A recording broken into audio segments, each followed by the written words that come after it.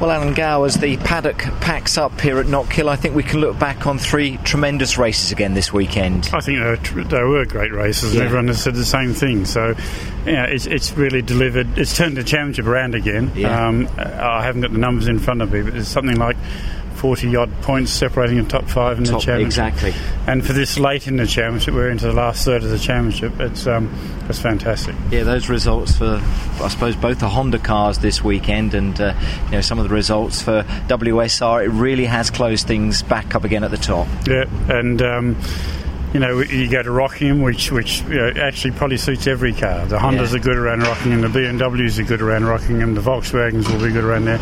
But Rockingham doesn't suit any particular one type of car, so it's probably all to play for at Rockingham. I say the layout of the circuit here in Scotland bodes for great racing, but the drivers and everyone else involved make that as well, don't they?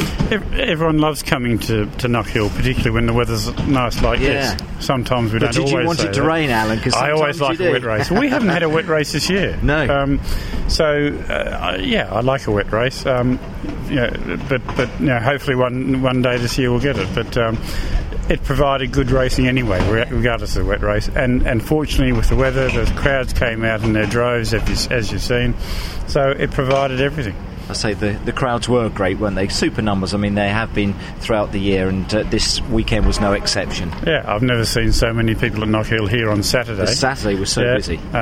So Saturday and today, I don't think I've ever seen that many. Looking at Aidan Moffat and that last race, we talk about the Scottish drivers, and Gordon Shedden always gets mentioned, but in the last race there was a reverse of the result from 3rd to 4th, and Aidan Moffat took that to 3rd place, and he'll be delighted with that. All right, he didn't pick up the trophy on the podium in front of his home crowd, but still delighted with the actual result. He was delighted with 4th. Yeah, so, I think he was. Of course he was, and so even more so with 3rd. But that's a bit of a fairy tale, to achieve his best ever result in front of his home crowd after being out with concussion at Snetterton.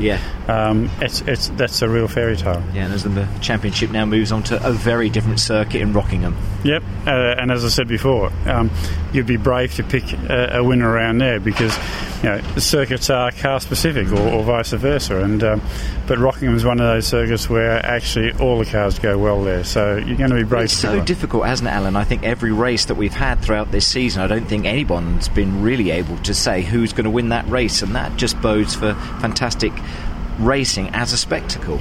Correct, and that's the reason why the championship's the closest it's been since certainly this century. That's what keeps the championship on its toes and the fan on the edge of their seats. It's just great racing, and you don't know what's going to happen in the next event. It's been a super weekend and roll on Rockingham. Alan Gow, thank you so much indeed. Thanks, Mike.